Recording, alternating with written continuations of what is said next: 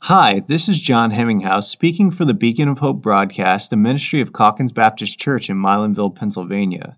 From all of us at the Beacon of Hope broadcast, let me wish you and your loved ones a Merry Christmas. In honor of this wonderful holiday, Pastor Jones is breaking away from his series on the messages that Jesus himself preached during his time on earth to talk about 12 of the prophecies of the coming Christ. These prophecies not only concern the coming of the Savior, but even foretold of Jesus' death and resurrection. Have you encountered a person who says that the Bible is full of errors and is just a book of religious myths? You might want to encourage that person to tune into today's broadcast, for the prophecies of Jesus' coming death and resurrection show that God had long predicted the coming of his Son to die in our place for our sins. I pray you'll make an effort to grab a Bible, follow along, and consider the impact these prophecies of Christ have upon your life and your relationship with God. Well, it's great to have you back for our Beacon of Hope broadcast, and I'd like to break away from our series that we've been doing for the last several months on the messages that Jesus himself preached. Just for this Sunday, I'd like to take some time in honor of the Christmas season to talk to you a little bit about some of the prophecies of Jesus coming. And I'll show you, depending on how much time we have, 11 or 12 prophecies. These are not, by the way, all of the prophecies concerning Christ by any stretch, but I just wanted to give you some highlights of what some of these would be like, and maybe a blessing to you to see that God is in His Word and that Jesus really is the promised Savior. And so before we get started, let's just ask God's blessing upon our time together. Father, we thank you for your goodness. Thank you for the joy of being able to share your word again. And we pray that you'll bless each listener. May you give them the ability to concentrate. May you give me the ability to be able to explain your word in such a way that it makes sense and is true to what you've actually said. And so we ask for your guidance and your protection, your blessing upon this time. In Jesus' name, amen. Well, I'd like to start by just mentioning a little bit about the Scriptures themselves. The Bible is not written by one particular human author. We don't know, in some cases, what the human author is. Say of the book of 1st and 2nd Samuel, two different books, probably the same author. Not really sure who that author is. Same thing with the book of Ruth and some others. There are different theories as to who wrote the book, but more importantly, it bears the earmarks of being the Word of God. And so the Bible is written roughly by about 40 different authors, best we can determine. The time period that the Bible is being written is about 1,500 years. So many of these authors did not know each other. And so when you look at fulfilled prophecy, it is one of the great ways you can see the earmarks of God's Word and the fact that God was doing this, not man, because these authors who are writing prophecies are not even alive to see them fulfilled. They're just recorded later by a different author. And so rather interesting. So when we look at these prophecies, keep in mind, if I was writing a book, it'd be one thing for me to explain this prophecy is going to be fulfilled. I'm making up some kind of fictional account. But when you are dealing with someone predicting something that isn't going to be fulfilled for hundreds, even thousands of years, that's a whole different matter. And that's why the Bible really, one of the ways you can see it bears the earmarks of being the divine author, God being the author, not just mere men. We certainly had different penmen, but God is the main author. And so let me start in number one. Prophecy is that the coming Christ is going to be a descendant of Eve. And this you could find from the Garden of Eden. If you studied the account of the fall of man, we know that Adam and Eve were tempted by Satan in the Garden of Eden. And we know that the Bible tells us in Romans chapter 5 and verse 12, as by one man sin entered into the world, and death by sin, and so death passed upon all men, for that all have sinned. And so we know that the original sin that brought mankind under rebellion and being alienated from God, that one sin was enough to destroy a perfect relationship with our Creator. And as a result of that, there was really no understanding of forgiveness at this time. There's never, I don't think Satan had even known that this would possibly be in the mind of God. And so the Lord addressed Satan himself in Genesis chapter 3 and verse 15 when he said, I will put enmity or hostility between you and the woman, between your seed and her seed. He, speaking of the seed of the woman, shall bruise your head, and you shall bruise his heel. And so what we see is that sin entered the world, yes, and death resulted from that. And let me just briefly mention that death has three different ways you can look at death, three different types of death. There is spiritual death when man is separated from God. That's exactly what happened here in the Garden of Eden, as man no longer is going to walk in harmony and fellowship with God. He's going to be afraid of God. He's going to be alienated from God. It was what we call spiritual death. Then there's physical death. And, of course, we understand that a lot more because that's when spiritual death is when man became separated from God. Physical death is when the body and the soul are separated from each other. And so we have a body now in the grave. That soul of the person has gone somewhere else, either to heaven or hell. And then there is also eternal death, which is the eternal separation of a person from God in a very literal place called hell. And so there are those three different levels of death. There's physical, there's spiritual, and then there's eternal. Now, when God is talking to Satan here, he is saying to him that there's going to be hostility between you and the woman, between your seed. Satan's going to have descendants. Jesus will call some of the people of his day children of the devil. So there are going to be Satan's children, and then there's going to be this seed, this divine seed that is mentioned, and he basically says that seed of the woman, this descendant of Eve, is going to bruise or crush your head, and you shall bruise his heel. So the prophecy was that a Savior was coming, that Savior would be a descendant of a human being, of a woman, no man mentioned, very interestingly. So there's a hint here at the virgin birth. And the Savior is going to crush Satan's power over mankind, but he's going to be hurt in the process because the prediction was the serpent would be attacking his heel when he would be crushing the serpent's head. And so the Savior would be hurt when he was destroying Satan. Now, when was that spoken? Well, we don't really know a date. We do know this. It was not less than, there's no way we could say it would be less than 4,000 years before Jesus would be on earth. It was penned by Moses in 1400 BC. It's been passed down orally, and of course, when Moses is writing this, he's writing this under the inspiration of God. But it was actually spoken in the Garden of Eden, whenever that was. Again, an estimate could be around 4000 BC, but it's certainly not less than that. Now, a second prophecy shows up, and I'm skipping, by the way, some, but the second prophecy shows up in Genesis chapter 12. When God is talking generations later, this is around 2000 BC, will again be recorded by Moses in 1400 BC, but God is speaking to a man by the name of Abraham. Abraham is a descendant of one of Noah's three sons. After the flood took place, the world has gone back into rebellion against God, as we tend to do. We're seeing it again today. And that's our tendency, is to drift farther from God, to want to do our own thing, to really want God not messing up our plans and what we want to do. And so the world of Abraham's day was doing the same thing. They were getting into paganism, worshiping all kinds of different gods. But the advantage of that is when you make up your own God, you get to make up your own rules. And so mankind was again turning its back on the Lord. Now the Lord from that calls this man Abram at the time. He changed his name to Abraham later on. And he calls him in this way. Genesis chapter 12, I'm going to read the first three verses. It says, Now the Lord had said to Abram, Get out of your country, from your family, and your father's house, to a land that I will show you. I will make you a great nation. I will bless you and make your name great, and you will be a blessing. And I will bless those who bless you, and I will curse him who curses you, and in you all the families of the earth shall be blessed. Now, what is there are several prophecies that are taking place here with Abraham. Again, it's about 2,000 years before Christ would be born. Abraham's had some requirements to receive these blessings. He had to leave his country, his family. He's living down near the Persian Gulf, by the way, in a place called Ur of the Chaldees. We know that location. It's been excavated by archaeologists. We know that area was very advanced for that time period of 2000 BC.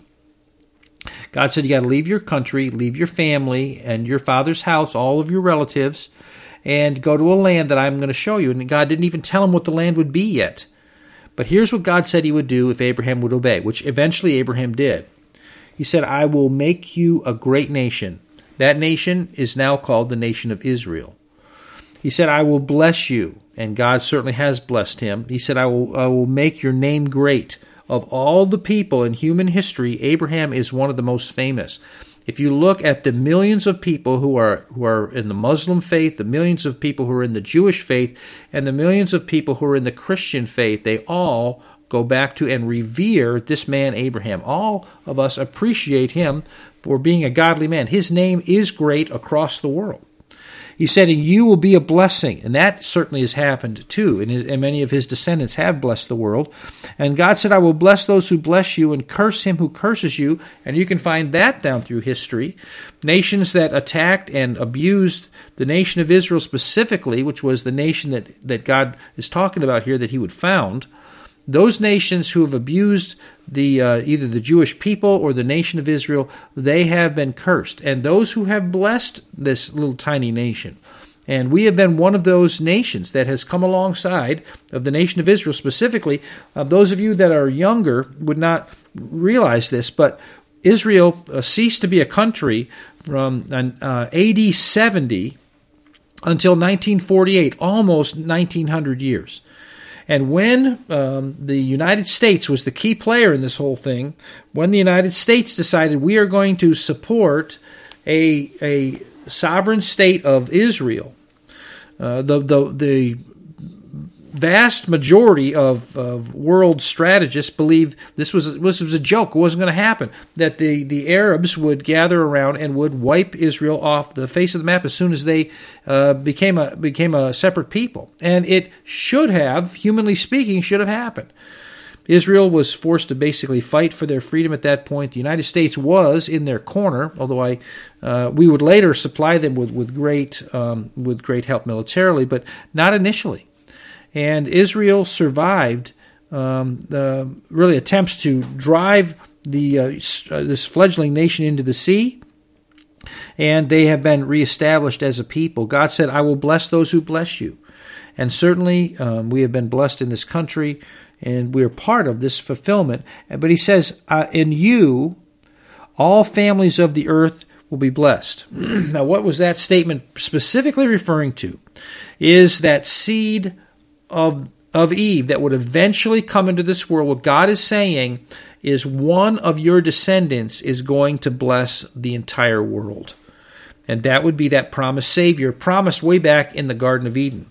Again, there's much more to say about that, but let me hasten on to the next prophecy and it'll maybe become a little more clear.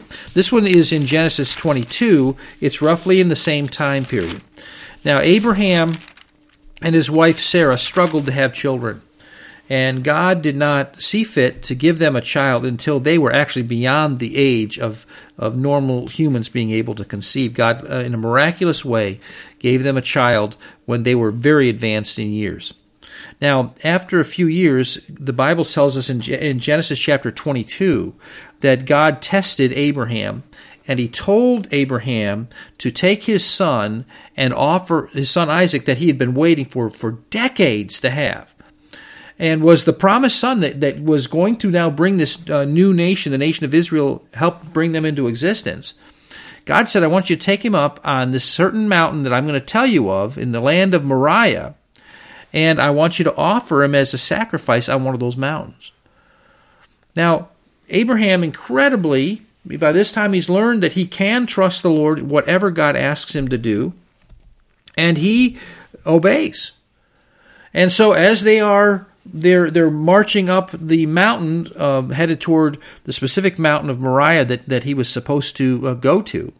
Isaac looks at his father and says, Father, now here's the wood and the fire, but where is the lamb?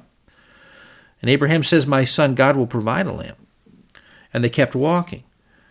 And if you come to it's interesting, God refers several times in this passage to a specific place that he was wanting Abraham to go. Abraham gets to that spot, he builds an altar, and if you can imagine this, he binds his son and places him on the altar. And evidently, we're not told specifics on this, but it seems pretty likely that Isaac did not resist his father, that he is now being lined up as a human sacrifice, something that, by the way, God says repeatedly in the Scripture he hates. Why would God do this? Well, as Abraham is about to take the knife and plunge it into his son, an angel steps in, and he says this. It's found in Genesis chapter 22, and I'm starting at verse 11. But the angel of the Lord called to him from heaven and said, Abraham, Abraham. So he said, Here I am.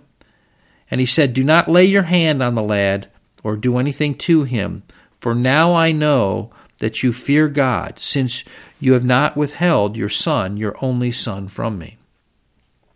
Then Abraham lifted his eyes and looked, and there behind him was a ram caught in a thicket by its horns.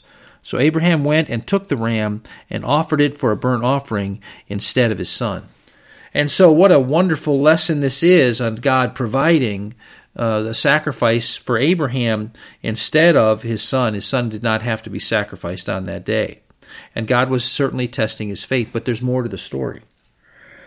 And that is in verse 14, the next verse it says this, And Abraham called the name of the place, The Lord Will Provide. As it is said to this day, In the mount of the Lord it shall be provided. Now, what is extremely interesting about this is that we do know where this land of Moriah is. We do not know the exact hill or peak of this mountain that Abraham was using as the place of his altar for his son. But we do know that it's on the mountains of Moriah. Now, where are those mountains at? They're actually Jerusalem. Part of that city sits on the mountains of Moriah. What is also interesting is there are different theories as to where this exact place was. And God is very specific that in this place it shall be provided. This is a future. It's a prophecy of the future. Now, the Jewish people tend to look at this as the place that the temple would later be built. And so the idea would be that this sacrifice that was almost Isaac, his son, would be a picture of the temple that would be coming. And so the temple is on Mount Moriah. The question is whether it was that specific spot or not. Now, the Muslims also have a theory on this, and that is they feel that this may be the spot where the Dome of the Rock would later sit. And so they also feel that Muhammad ascended to heaven from that same spot. And they change it, by the way. They don't have Isaac and Abraham here. They have Abraham and Ishmael. So they change the story, and they make it about Ishmael instead of Isaac, and they say that's where the Dome of the Rock will sit. But there is another idea which I think fits far more closely with what the Scripture is actually picturing here. What you have is you have a father taking a son to the place of sacrifice. You have the son asking, where is the lamb? And his father says, Abraham says, God will provide himself a lamb. Very interesting way of putting it. God will provide for himself the lamb for a burnt offering. I'm reading it directly out of the New King James here. Now, when they get there, a lamb wasn't provided, a ram was provided. That's an older animal, a little older than a lamb. Now, so the lamb was still yet to be provided, and then the prophecy was, in the mount of the Lord it shall be provided. Again, I'm reading it directly out of the New King James. Now, what is fascinating about that is that Mount Moriah also seems to be the place where Jesus would later be crucified. And my personal conviction is that that's exactly what the prophecy was. Now think about it. The Bible tells us that God the Father put God the Son to grief in Isaiah 53. It was the Father offering his Son for sin. It's interesting as well that, so you have this picture, a picture of the Father offering his Son. It doesn't take place at that time. But when John the Baptist, years later, centuries later, actually about 2,000 years later, when John the Baptist introduces Jesus to the world, he says, "Behold, the Lamb of God, which takes away the sin of the world." Now think about this. In the mount of the Lord it shall be provided. What was to be provided? A lamb. And so John the Baptist's prediction, I don't even think he understood what he was saying. This is the Lamb of God who's going to take away the sin of the world. The sacrifice on Mount Moriah was a testimony of what would later happen. Now, it's also interesting, there's one other statement that's made, and that is, the angel was talking to him. He said, I'll read it from verse 15 on. The next verse says, "Then the angel of the Lord called to Abraham a second time out of heaven and said, By myself I have sworn, says the Lord, because you have done this thing and have not withheld your son, your only son. Blessing I will bless you, and multiplying I will multiply your descendants as the stars of the heaven, as the sand which is on the seashore, and your descendants shall possess the gate of their enemies. In your seed all the nations of the earth shall be blessed, because you have obeyed my voice." Now that word seed there is his descendants, but it's not plural, it's one. One descendant. And there's going to be one of your descendants who's going to bless the world. That would be the Savior. The same one that was prophesied in the Garden of Eden to Eve, and actually to Satan himself, who was being addressed to it. Adam and Eve were there to hear it. The same one that was prophesied to come from Eve now is prophesied to be a descendant of this man Abraham. Now, Abraham, we know that the same blessing was passed down to his son Isaac. You would find that in chapter 26 and verse 4, that prediction, and then that same blessing, in your seed, all the nations of the earth will be blessed. That idea that a Savior is coming through one of your descendants got passed down to Jacob. Isaac had two sons, and Jacob was the one that got that blessing. And Jacob's name later is changed to Israel. That's where we get the name for the nation of Israel today. Now, Jacob had 12 sons. So the question is, who's going to be the one that is going to receive this great blessing, that one of your descendants is going to be the Savior of the world that's going to bless the world? Well, we come to Genesis 49. This is all still written by Moses. All of this written down 1400 BC, though it had happened before Moses was even alive.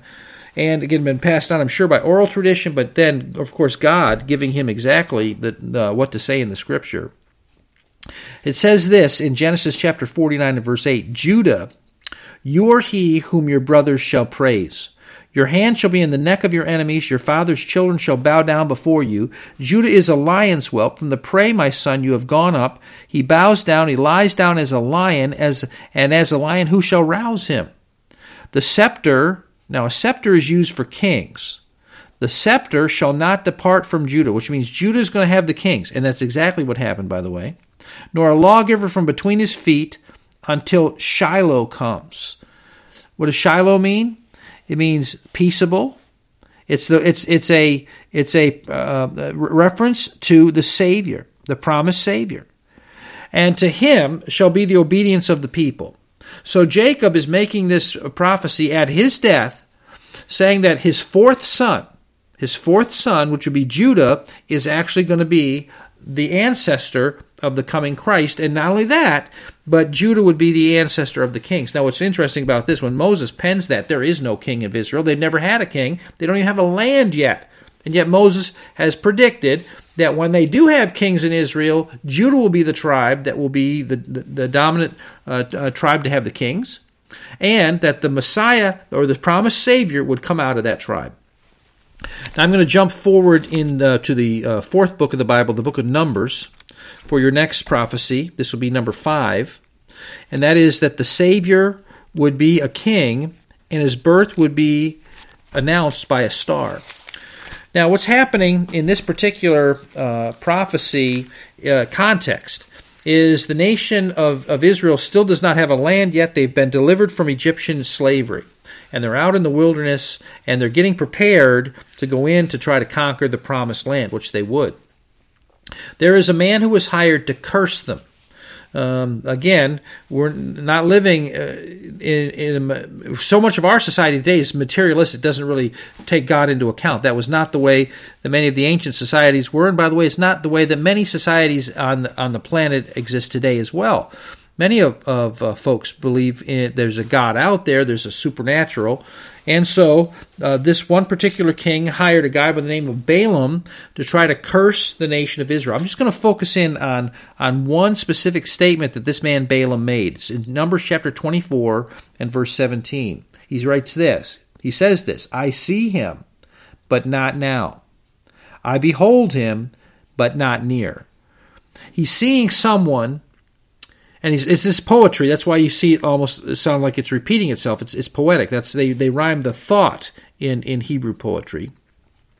And so he's saying, I'm seeing him, but it's not close, not time-wise. I'm beholding him, it's not near. Then he says this, a star shall come out of Jacob. Jacob is in reference to the nation of Israel. There's going to be a star that comes out of Jacob, and a scepter shall rise out of Israel. Now the scepter, again, is connected with a king. And so the prophecy is that the coming of this king of Israel is going to be announced by a star. It's going to be connected with a star. That, I'm convinced, is exactly the scripture passage that led the wise men, when they saw this unusual star in the skies, to search out and find this passage and say, that must be the king of the Jews is born. And that's why they come, by the way, to the city of Jerusalem. That's where they would expect the king of the Jews to be born. Now, I'm going to jump ahead to the book of 2 Samuel for prophecy number 6. Now we're jumping ahead to 1000 BC, 1,000 years before Christ would be born. And I'm just going to tell you about this passage. It's when King David now is sitting on the throne of Israel, the greatest of the kings of Israel. He is the second king, and he is now from the tribe of Judah. He was the first one that will establish that the kings are coming from the tribe of Judah, and his descendants will have the right to the throne from his ascent to the throne of Israel until this very day. Those who really believe the scriptures, the Jewish folks who believe their scriptures, will tell you that there can be no legitimate king of Israel who's not from the tribe of Judah. But not only that, but there was a prophecy, the fact that one of David's descendants who would have right to the throne of Israel would actually be the Christ, the promised Savior. So we're again limiting down who this person can be. We started out by the fact that he was just going to be a human. And then I skipped a few, but we eliminated it down to the man Abraham. Now, Abraham is the father of more than one nation, but then we find out that as we look at more prophecies, that the nation of Israel is going to be the nation that the Messiah is going to come from. And then specifically from the tribe of Judah, we were told. And the tribe of Judah is also connected with all of the kings. And now we're told that there will be a king, a certain one, who will rise up from the tribe of Judah, who's going to be the Savior of the world. Why do I say that? I'm just going to read now out of Psalm 89, verse 3 and 4, that kind of lay this out for you. It says, I have made a covenant with my chosen. I have sworn to my servant David, your seed I will establish forever and build up your throne to all generations. The idea is that David is going to have an eternal throne. Now, anyone who's going to reign eternally, and we'll see other prophecies about this in just a few moments, if someone's going to reign eternally, then they can't die. Or if they do die, they've got to rise from the dead. And if you're going to have an eternal throne then, and be a person then that never dies or conquers death, then that's a good indication that you are, in fact, the Savior of the world. And if we'd missed it there in 1000 BC, we fast forward now another 3 centuries to 700 years before Christ, and the great prophet Isaiah. Now, Isaiah wrote one of the largest books in the Old Testament, and I'm jumping into chapter 7. And some of these passages may be familiar with you because I have referenced them in the weeks that we've been covering the messages of Christ, because they really do tie in with many things in the New Testament. But in Isaiah chapter 7, the prophet Isaiah himself is talking to a wicked king by the name of Ahaz. Ahaz is a man who is faithless. He really is an ungodly man and dies a tragic death. But in spite of that, Isaiah makes a very unusual prophecy to not only the king, but to the people around him in the court who may have had more of a heart to listen. Isaiah says this, "Then he said, 'Hear now, O house of David.'" Now you'll notice again, Ahaz, though a wicked man, is a descendant of David. All the kings in the nation of Israel then becomes the nation of Judah one day. They are always from this tribe of Judah. That's where the David's descendants would reign. Their dynasty would continue. So he says, "Hear now, O house of David, is it a small thing for you to weary men, but will you weary my God also? Therefore the Lord himself will give you a sign." Sign is often connected with something miraculous. "Behold, the virgin shall conceive." Now can you imagine? That's quite a miracle. That a woman who's a virgin is going to conceive a child. That is the prophecy of Isaiah. Now let's remember this. This is 700 years before Jesus has been born.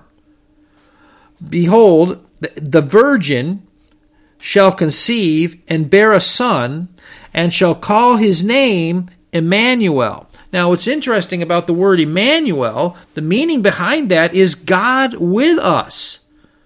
So he is saying there's going to be a virgin who's going to conceive a child, and that child is going to be God with us. Now, just a few chapters later, Isaiah writes some more about this. This will be, so we have prophecy number 7, the Savior would be born of a virgin. This was, again, predicted 700 years. Isaiah's never going to live to see this, any more than Moses lived to see the kings. And the fact that the nation of Judah, the tribe of Judah would be the tribe of the kings. Moses never lived to see that.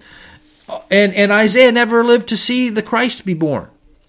And yet he makes another prophecy in chapter 9, verse 6 and 7, this is prophecy number 8, that the Savior would be both God and man at the same time. Now here's the prophecy. Isaiah chapter 9, listen to verse 6 and 7. "For unto us a child is born." That's human. Child being born, that's human. "Unto us a son is given."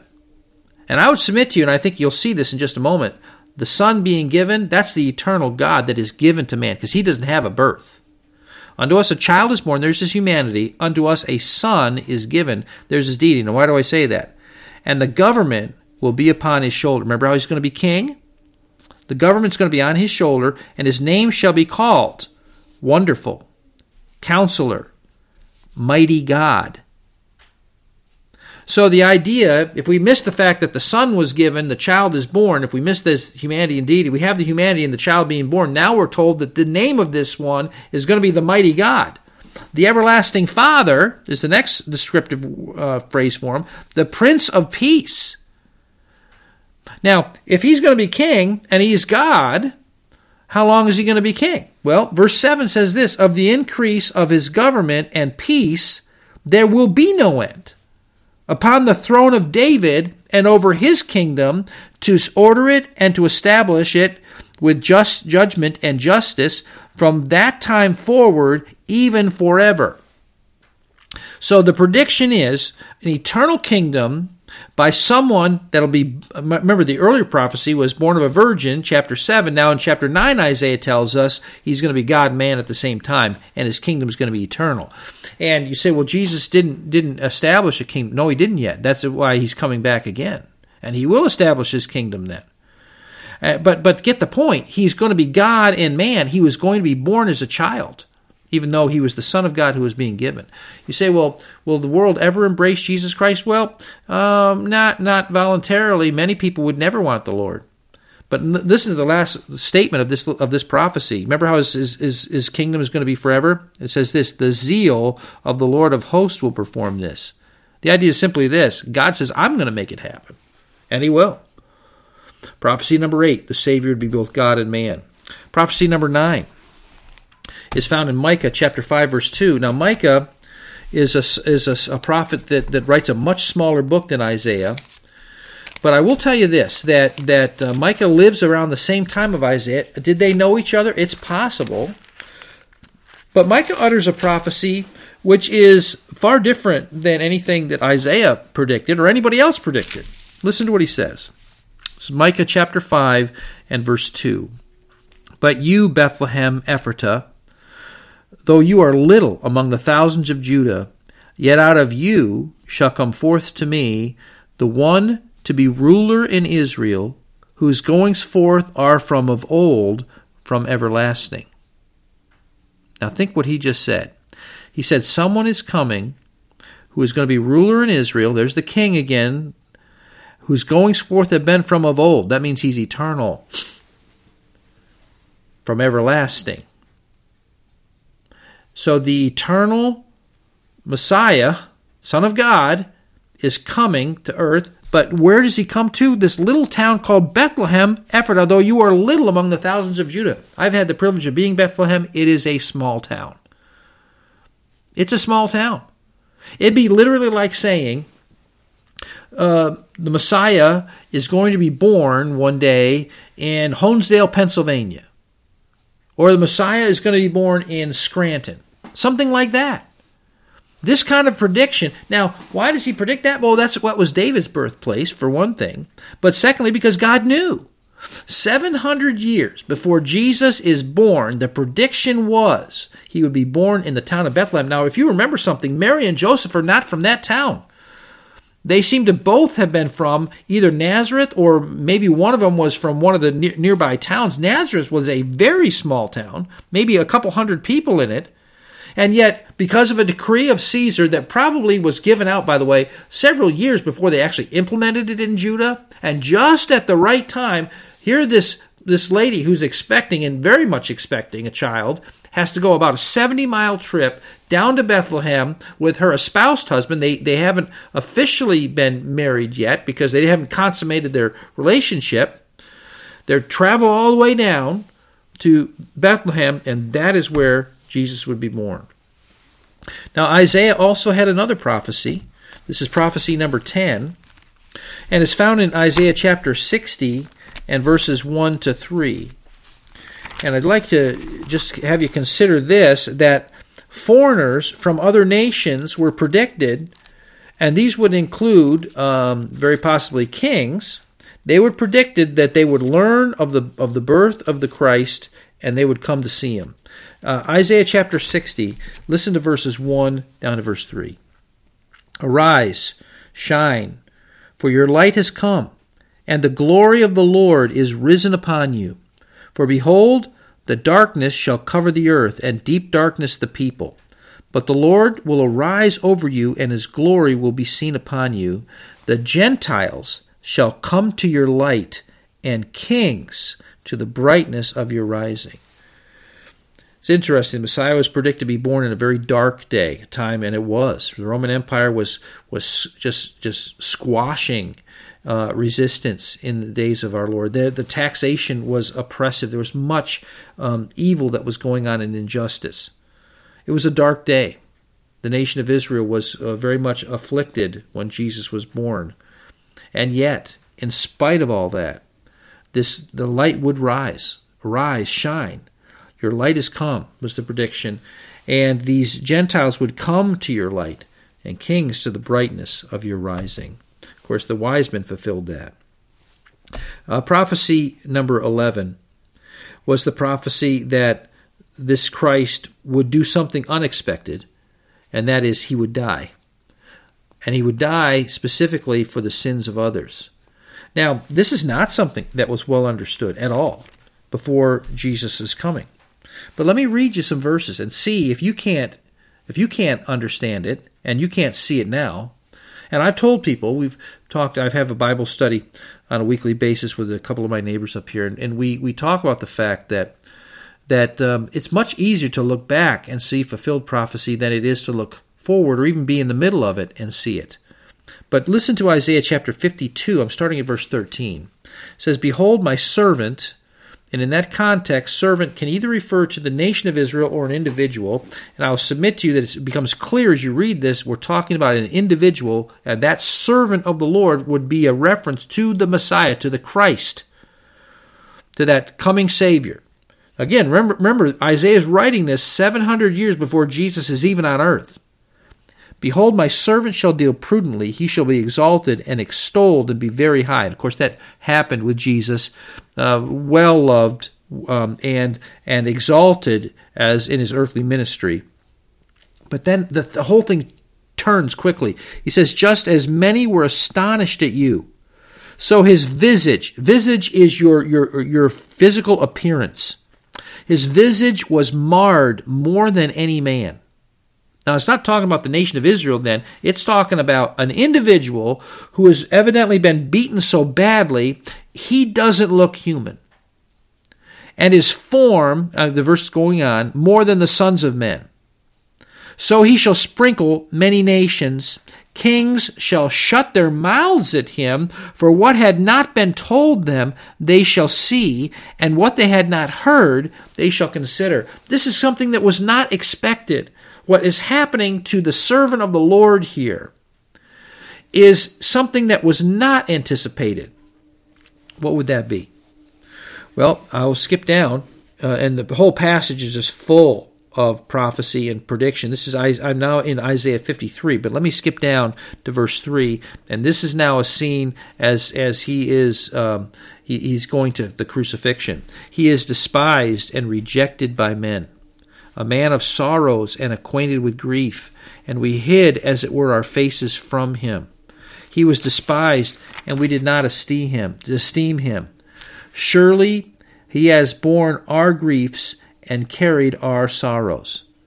Yet we esteemed him stricken, smitten by God, and afflicted. Now, this is an interesting statement. Again, this is why it could not be the nation of Israel. A nation doesn't suffer for the sins of someone else. A nation will suffer for their own sins. You look down through the whole Old Testament, you find that repeated truth that when a nation turns its back on God, specifically God's own people, God does judge them. But he doesn't judge them for the sins of other people that aren't even connected with the nation. This is an individual that is suffering on the behalf of other people. If we missed it in verse 4, listen to verse 5. But he was wounded for our transgressions. He was bruised for our iniquities. The chastisement of our peace was upon him, and by his stripes, you get stripes from being whipped, we are healed. All we like sheep have gone astray. We have turned everyone to his own way, and the Lord has laid on him the iniquity of us all. Now, I want you to think about this. If this is the Messiah, and this is the predicted Savior, this was not expected to happen. God said the kings aren't going to expect this to happen. But he's going to suffer, and he's going to suffer for us. And then it made this tremendous statement, the Lord, and that is a reference to God the Father, has laid on him, that would be God the Son, the iniquity, the sins of us all. Which means this, that picture that Abraham had of sacrificing his son, that's now expressed again in Isaiah chapter 53, verse 6, that this is going to happen to the Messiah. If we missed that, we'd get it again in verse 10, same chapter, Isaiah 53, verse 10. Yet it pleased the Lord, and that's a reference to God the Father, to bruise him, God the Son. He has put him to grief. God the Father put God the Son to grief when you make his soul an offering for sin. And what was Abraham told to do with his son Isaac? Make him an offering. See, God withheld Abraham from taking the life of his own son. That's repulsive. Human sacrifice is repulsive to God. But that's exactly what had to happen. Jesus Christ had to lay down his life to solve the sin issue for mankind. And this was prophesied, that the Christ would do something unexpected. He would die for the sins of others. I do have time to get to prophecy number 12. And for that, I'm going to actually back up in time to the book of Psalms, and I'm going to read you Psalm 16 and verses 9 to 11. Now, in Psalm 16, 9 to 11, there is a prophecy of resurrection. Listen to what it says. Therefore, my heart is glad. David, by the way, is writing this. Remember, the same man that was told that one of his descendants is going to have an eternal throne and would be the Savior. David writes, Therefore my heart is glad, and my glory rejoices. My flesh also will rest in hope. For you will not leave my soul in Sheol. Sheol is the realm of the dead. What David is expressing is when I die, I can rest in hope.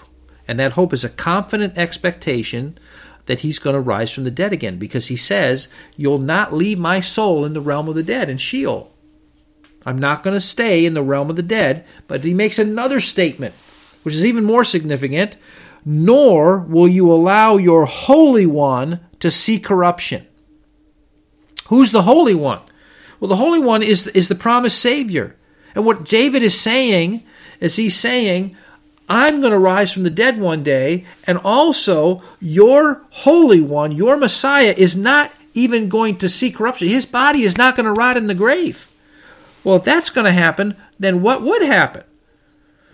Well, that would mean that Christ would have to rise from the dead, which he did. The Apostle Peter, Apostle Paul, they both will reference this prophecy.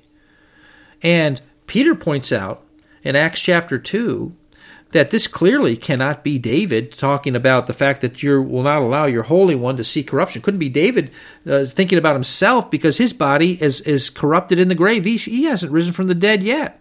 It's going to happen, but he hasn't yet. Whose body did not rot in the grave? That would be the Messiah. So Christ was prophesied that his body would not rot in the grave. The verse 11 says, you will show me the path of life. In your presence is fullness of joy. At your right hand are pleasures forevermore. And that is actually picturing Christ's ascension to God the Father's right hand. Let me give you some conclusions from all of this. First of all, God's plan to send his Son to save us was revealed from the very dawn of time. We go back all the way to the Garden of Eden, and we had that prediction about a descendant of Eve who would one day crush Satan's power. That prophecy hung and was passed down through mankind ever since the Garden of Eden. Number two, God's plan was to send his own Son. Not an angel, not some alien. God's plan was to send his own Son to earth to save us, which is astounding. And that would be, again, predicted in places such as Isaiah 9, 6, and 7, where it talks about the child being born, the Son being given, and the fact that his name would be called Mighty God. It's also was shown up in the prophecy of the virgin birth, where the virgin will conceive and bear a son, call his name Emmanuel, and we know that Emmanuel means God with us. So we see God's plan was to send his own Son to earth to save us. Third thing we have to conclude from this is that over the years, more and more information was given about who the Savior would be. For instance, that he would be a human. Then he would be we skipped some, but the son of Abraham. Then he'd be descendant of Abraham's great-grandson, Judah. A specific tribe, one of the 12 tribes of Israel. Now we're looking at a specific tribe, and now we know that they're going to have the kings, and it would go from there. Fourthly, we have to conclude that these prophecies were dispersed throughout the Old Testament era among authors who lived centuries apart and obviously never knew each other, which again argues for the veracity of this, for the reality of this. These guys didn't even know each other. So many of the prophecies were made, and these men would be long in the grave, centuries in the grave, before the prophecy was actually fulfilled. Number 5, we have to conclude that the variety of human penmen and the highly specific predictions that were fulfilled in exact detail, even to the very town Jesus would be born, argue forcefully, that the Bible is God's infallible word, that it's absolutely true. We also have to conclude, number 6, that prophecies about Christ's death were not understood. That even itself was predicted, but they too were literally fulfilled. And since God's prophecies concerning Christ's death and resurrection were not foreseen or well understood, it is very possible, by the way, that there are prophecies concerning future events that we don't foresee or understand. And so we have to be very careful when we try to predict what's coming in the future, because there's high likelihood that we don't understand it all. Matter of fact, I could pretty well guarantee you that. Number 8, we could also say that since God literally fulfilled the prophecies concerning Christ's birth and his death and even his resurrection, we can expect him to literally fulfill prophecies concerning Christ's return. And you may say, well, Pastor, there have been so many people talking about Jesus' return, and it's never happened.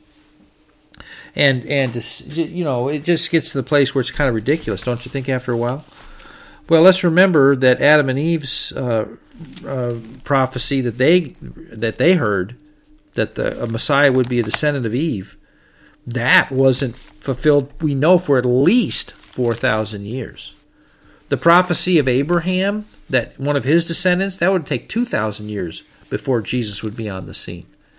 And so centuries went by with all of these prophecies. And matter of fact, it's rather interesting because Peter talks about this very thing, about how people will mock. Here's what he says. Mock the fact that Christ is going to return. He says, knowing this first, I'm in 2 Peter chapter 3, and I'm going to close here with verses 3 and following. Knowing this first, that scoffers will come in the last days, walking according to their own lusts, and that's really the problem. They just want to do their own thing. And saying, where is the promise of his coming?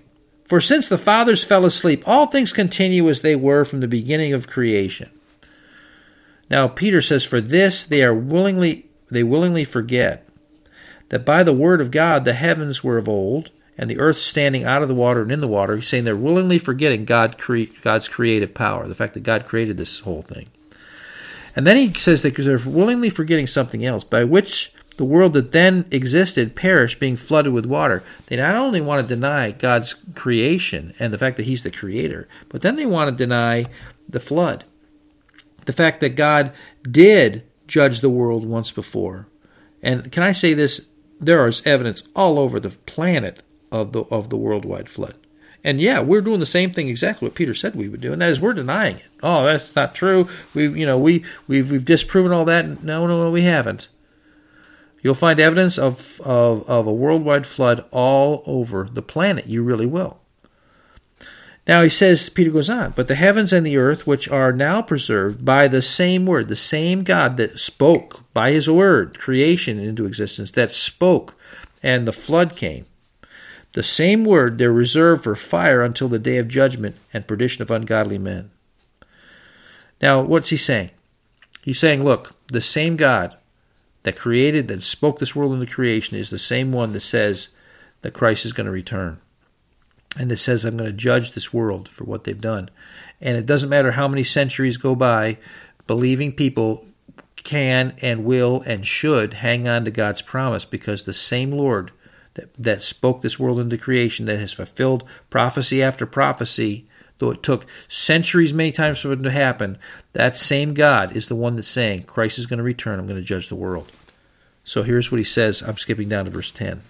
But the day of the Lord will come as a thief in the night, in which the heavens will pass away with a great noise, and the elements will melt with fervent heat. Both the earth and the works that are in it will be burned up. Therefore, since all these things will be dissolved, what manner of persons ought you to be in holy conduct and godliness? And how true that is. Our God is going to keep his word. Live in light of that reality. May the Lord bless you, and I hope you all have a very Merry Christmas. If you have a spiritual need and would like to speak to someone who can help you, you can email us at help@calkinsbaptistchurch.com. Calkins is spelled Calkins. Again, that email address is help@calkinsbaptistchurch.com. If you would like to see some of the original video sermons of the series Pastor's been working through concerning the messages of Christ, you can find them on our Facebook page at Calkins Baptist Church. If you know someone who is shut in or otherwise unable to attend church in person, we live stream our service weekly. You can look for that service to be streaming starting in just a few moments at approximately 10 a.m. on our Facebook page. We're also just beginning to upload videos of our services to YouTube. So if you don't have Facebook and would like to view a message, you can search for Calkins Baptist Church on YouTube and you'll find the beginning of our presence there. If any of you would like to share this radio message with a friend, you can find a link to our podcast on our Facebook page. Just look for a Radio Bold icon on our feed. Also, with Christmas rapidly approaching, we have a couple of services that might be of interest to you. This year we have scheduled our annual Christmas program for tonight, December 20th at 6:30 p.m. Mainly due to COVID, we don't have our normal cantata in place slated for this evening, but we do plan to have several special musical numbers with scripture passages interspersed in between. It should be a spiritually uplifting evening. Also, our annual Christmas Eve service is still scheduled for 6:30 p.m. We plan to hold both of these services in our family center behind the church sanctuary. You're welcome to join us, and we hope to see you there. As we leave you today, we pray that this broadcast has been a beacon of hope in your life to point you to the light of the world, Jesus Christ. May God's richest blessings come upon you. Thanks for listening.